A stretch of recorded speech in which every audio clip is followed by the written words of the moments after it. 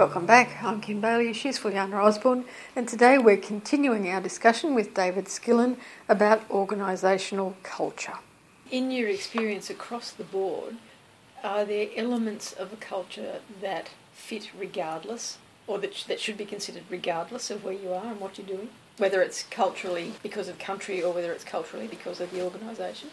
Yeah, I think that these may be the value. I think that there has to be trust. In this case, it's a banking situation, and the whole banking system relies on trust between banks even, right? Mm-hmm. And trust between people about where their money goes and about the loans they get.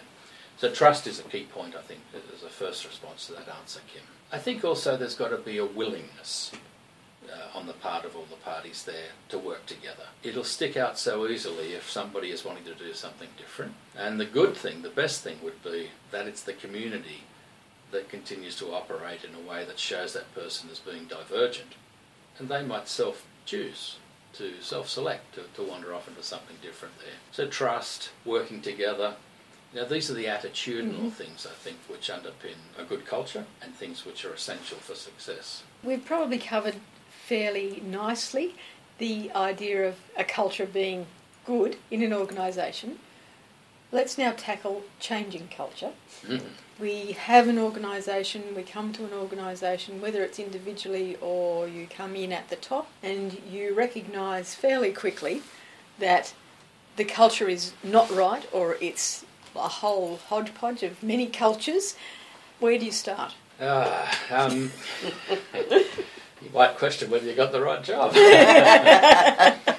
But look, I think challenges like that are those which a leader loves, because there is no roadmap. You can't do your masters in it, and you can't find the book that fits exactly there. So I would think that first thing to do is to understand what you have, what the different cultures are, who the leaders are in those groups. You'll want to have points that you plug into and get good information from, what the issues, the downsides, the problems are as well, the things that we need to fix. And then hopefully there'll be a piece of process around building and defining the position that you want to get to. It's the goal story, it's the objectives, it's the strategy part again all over. And if that can be defined, then the gap is what we need to address. You know, how do we get from where we are today to where we want to be is really the job of the leader in that situation. And they have a range of different tools and processes available to them then to close that gap. And in the first instance, I think one of the difficulties that new leaders have is that when they figure out what that gap is, you automatically assume that the readiness level and the willingness levels of all the other people are the same as you are. You're at the point of discovery, you're on the high, adrenaline's running, you want to get up there and tell people, and you do, and you've got the communications channels to be able to do it. But have you got the feedback channels? Communication is the responsibility of the sender. It's not the person that's supposed to just listen there. You have to have the circumstances, the message, and the feedback mechanism, to make that work. I think that you've got to be able to make sure that you're going to get the feedback when you launch your strategy there. And not the feedback that says, oh yes, we've tried all that before. It never worked before. They'll be looking for how you behave. Yes. Do you listen? Yes. Do you understand? And almost the leader has to find at least a few things, but hopefully they're valuable things, to change. Because you've got to demonstrate that you heard, you responded, and you've got a better product now to go to market with, right? Yep. And I think the ones that come in the glossy folder, signed off by the board, the big chairman's signature and gold leaf, indicates it's set and forget. We did it, you executed. Yes. But something which is a lot more live, Dynamic. something which is dynamic, exactly, that is a lot more valuable, because the people then feel there's input. If they later run into challenges, they feel that there's an opportunity of adjustment. Yeah. They know the leader will listen if they've demonstrated that before. They'll take the information back earlier. It goes back to you saying about it creates this feeling of trust. Yeah. They trust that you will listen to them. They trust that what is being asked of them is appropriate and can be implemented and will be reviewed. So, that leads to them owning it and then living it, which is really what you want. Yeah. And not just say, I'm doing it because they said so, I pretend I'm executing it, but no. Yeah, exactly. And, whilst we're having a discussion here about people and not machines, and whilst we're discussing things which are often called the soft things in an organisation, I think we have to have a very strong cognizance that the newer employees, the younger folk, they are utilising things which are very hard to help them define these soft things. They use devices, they use technologies, they use learnings which come in electronic forms. That's what I mean by hard, not soft there. And so we've got to find the way to engage with them there. So it's not always that face-to-face is going to work as well as it did in the past. It's not always that you can wander around the floor and chat to everybody at their workstation and get a feel, because that's not how they used to communicate here. And if it's the responsibility of the sender with communication, then you have to figure out how these guys want to speak with you. So, opening a blog up, being part of their own chat sessions when it's appropriate in that way, using collaboration tools. These are the ways that cooperation is engendered these days, as well as the other softer skills around speaking with people when you meet them in the corridor. But we have to leave room for that, because they are the things that they love, that they use. And we're the ones who have to find the way to engage with that. That is their generational culture. It's a generational culture, Yes. And this is really good, because actually the opportunities now through technology, like when we talked about the 13 countries, for example, if there is a blog and people are listening to what happened in say, Hong Kong, and they can see the interaction and what people are asking, that's an opportunity that was less available if you communicated without technology. So I'll look on the blog and I'll see what people are saying, the collaboration, and I'll be able to say, oh, I think so too. I know that I can relate to that. And so before you know it, it's across all of your organisation and not just a particular country, which is fantastic. Yeah, absolutely. Yeah. The discoveries around this are interesting to me too, because whilst we have a conversation about the hard end of technology being engaged here with the softer skills that are required, some of this isn't that new. I saw a quote recently from Benjamin Franklin, and he hasn't been around for a very long time, before there was electricity utilised as it is. Yeah. And this is what he said. He said, there is a good reason why collaboration builds future leaders and competent operators fast. Tell me and I forget. Teach me and I may remember. Involve me and I learn. Yeah. And so it's the involvement and that interaction which leaves the sustainable value with each of us there. Yeah. In looking at the introduction of technology and the cultures that might be existing in organisations already, our generation has gone from cultures where it was all people-based to a change where the culture had to embrace technology.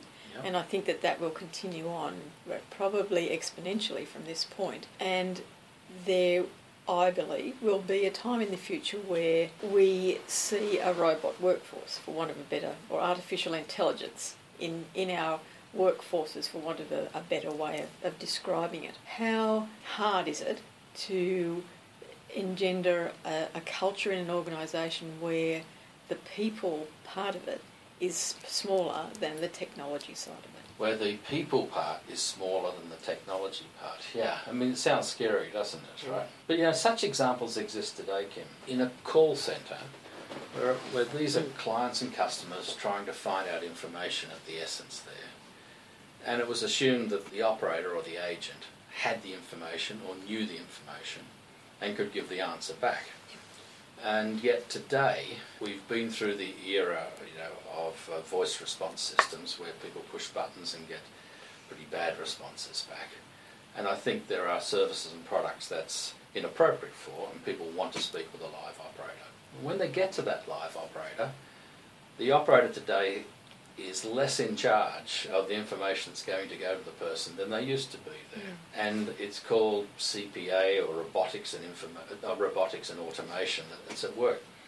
So based on some key words in the conversation that the customer or client has used and that the system hears, or based on some indicator points that the telephone agent chooses to point out as the conversation goes along, then the computer comes back and suggests some places that the agent may look for information, or some responses they may make, or some offers they may make if they want to convert a service call to a sales call there. So there are cases already where the decision making is actually moving from the person to the machine, where the information is coming from the machine and not the person, where the person becomes the channel that sits between. Now, there's a conversation with the customer, of course, and only the person can conduct that in an appropriate way. But the deployment of big data to pull information together and just choose the elements that are relevant for this conversation, the choice making, the statistical probabilities which are run to give a response with a high propensity of being received well by the customer is calculated, and often they will show that number on the screen with the agent. So the agent might see this response has got a 73% propensity to be well received, this response only 11%. But the agent may have heard something in there which tells them this is not going to work well, I need to go to the secondary response. They make a choice.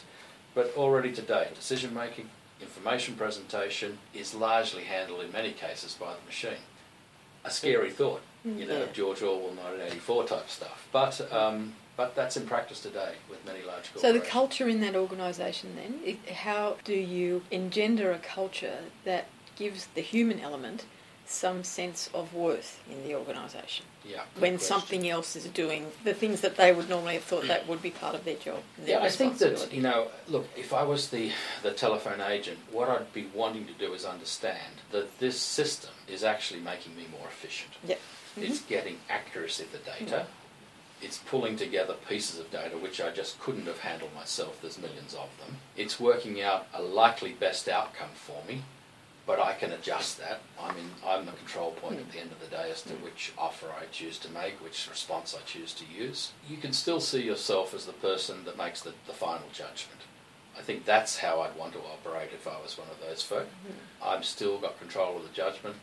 This machine is working to make me more efficient. I think that rather than being scary, my own experience has shown me in the manufacturing sector that if you have a group of people who used to work a machine on a process line, and that machine now has been made intelligent enough that they don't need an operator, but they still need someone to train the machine.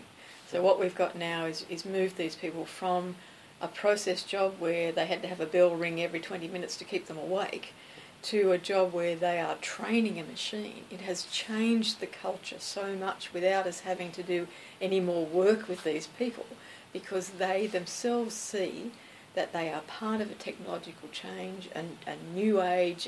They're on the leading edge of this form of manufacturing, and they're really involved because it's their expertise in running this machine for X number of years that is now teaching the machine what to do. So it's been a really positive change in culture without us having to think too much about the repercussions of actually moving them off the process line. It's been good. It's also the customer needs and the way they want to receive the information has changed a lot. People in an organisation can use that to, again, reprogram the machines to better meet the customer demands. For example, if you go to book a trip, a lot of people really don't want to talk to someone. They can go online and they can find all the information they want to make their decision.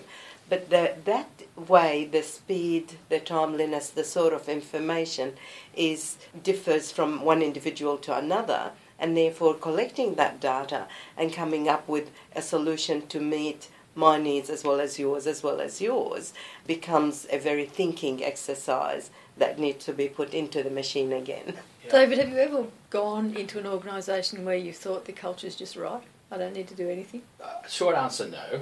But I've gone into organisations that have definitely had better cultures than I've had before, and I've thought this is a lucky thing to be here because you start to learn. And how quickly did you get that sense of culture? Actually, very quickly. I think that if you've worked in a few organisations and you like working with people, those two things will very quickly let you see what happens quickly. You know, they're kind of little indicators that you see about what people say, how they behave, that set your mind running about what's behind it. Now, you make assumptions. You need to verify them with fact. but they tend to be the leads that take you to the right place there. You know, I walked into a new role once in Sydney. It was with American Express, and they had decided already that they were going to take the back offices and much of the front office of many of their countries that they had in Asia Pacific and build a very large back office processing place in Sydney. It was the strength, or rather the weakness, of the Australian dollar at that time that led it, because quite frankly Australia had a higher cost of living than the countries that many of the countries that it was coming from, but the dollar was weaker against some of those currencies. When I walked in there, I was used to a culture where I was one of the 5 or 6 seniors that sat on a different floor, that had wood-panelled offices, but they were modern, that had the better PCs on our desk at that stage, that each had our own assistant in the front, that had the better carpet on the floor, and had the boardroom available just down the hall. We also got better coffee and biscuits. And, Very important. Quite frankly, yes. And quite frankly, I'm reflecting now on how true that is, right? And I didn't think about it at the time. But I walked out of that organisation, which I had enjoyed, and in that organisation, all the people on that floor, at least those who were male, and to think of it, they were all male in all the offices. And this was in the very early 90s, and they were all in suits. They all had ties, and I guess we all had a Ferragamo tie. When I got to American Express, that wasn't the case. In fact, it was casual dress. That was one of the most difficult things that I had to put on casual clothes and go to work. It was difficult, but was more difficult only in my mind when I got there. Because whilst I did have a bigger space to sit in and a glass office, everything was glass. There was a good reason for this, right? It gave the privacy audibly, but it gave the openness of the whole floor. I loved that eventually. 2, the folks chose their own dress on the floor. And whilst there were things around cleanliness and things around raggedness that in one case was hoped for and the other case denied, nevertheless they had similar clothing on. A team person would have a pair of jeans most probably if they were a male. And probably a female too. And so would the team leader, so would the supervisor, the manager, and eventually so would I there. So the question was, how did they know who I was? Because I was defined in the other role as having a coat, a white shirt, and a Ferragamo tie, as having a dress on that floor. Yes. And I went to the other floors, they didn't have the coat on. I went to other floors, they didn't necessarily have their tie on. If I went to other floors, they were working in smaller spaces, etc., etc. So how would I be the leader? What would happen? Things happened around me for good. I walked in and people helped me. I wanted to find things out, they told me the answer. Yay. I walked onto a floor that I didn't know well, and somebody stepped forward and helped me to find the right place on the floor there. I wanted a conference room and there were people there having a conversation, probably for good value, but they were emptied out and I walked in, So, how would they know this? Well, they didn't if they looked at me. And it was about how I behaved. That was what was important. I was defined eventually for leadership, whether it was good or whether it was bad, by the people that worked with me in how I behaved with them there. And over time, I got the same benefit in terms of how they'd help, how they'd support, what they'd do when I walked on the floor. And it wasn't about my dress, right? Now, that wasn't something that was obvious to me from day one. In fact, it was a challenge from day one. But I valued that where I went from there on in. It was inappropriate in some other places, but in other places later, I was able to introduce the same thing. I loved it. I absolutely loved that fact.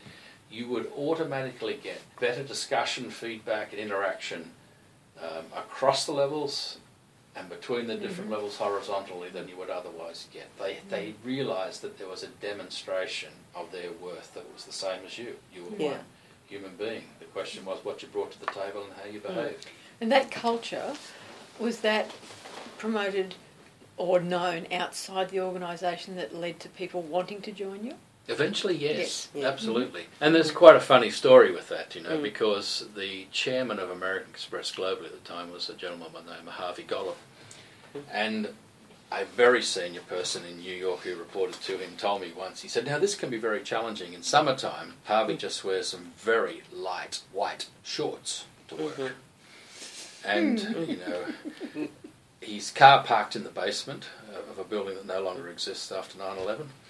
and the lift, the elevator, had bright lights at the back. So when this gentleman who caught the subway to walked into the elevator and Harvey was on the way up, the lights at the back, there were two very thin legs visible there. So, that's just a little demonstration of how the culture can be. Yeah, yes. exactly. On that note of appropriateness, David and Fuliana, we might halt our discussions for today. Please join us for part 3 of this discussion with David Skillen about organisational culture. I'm Kim Bailey, she's Fuliana Osborne, and this is Inside Exec.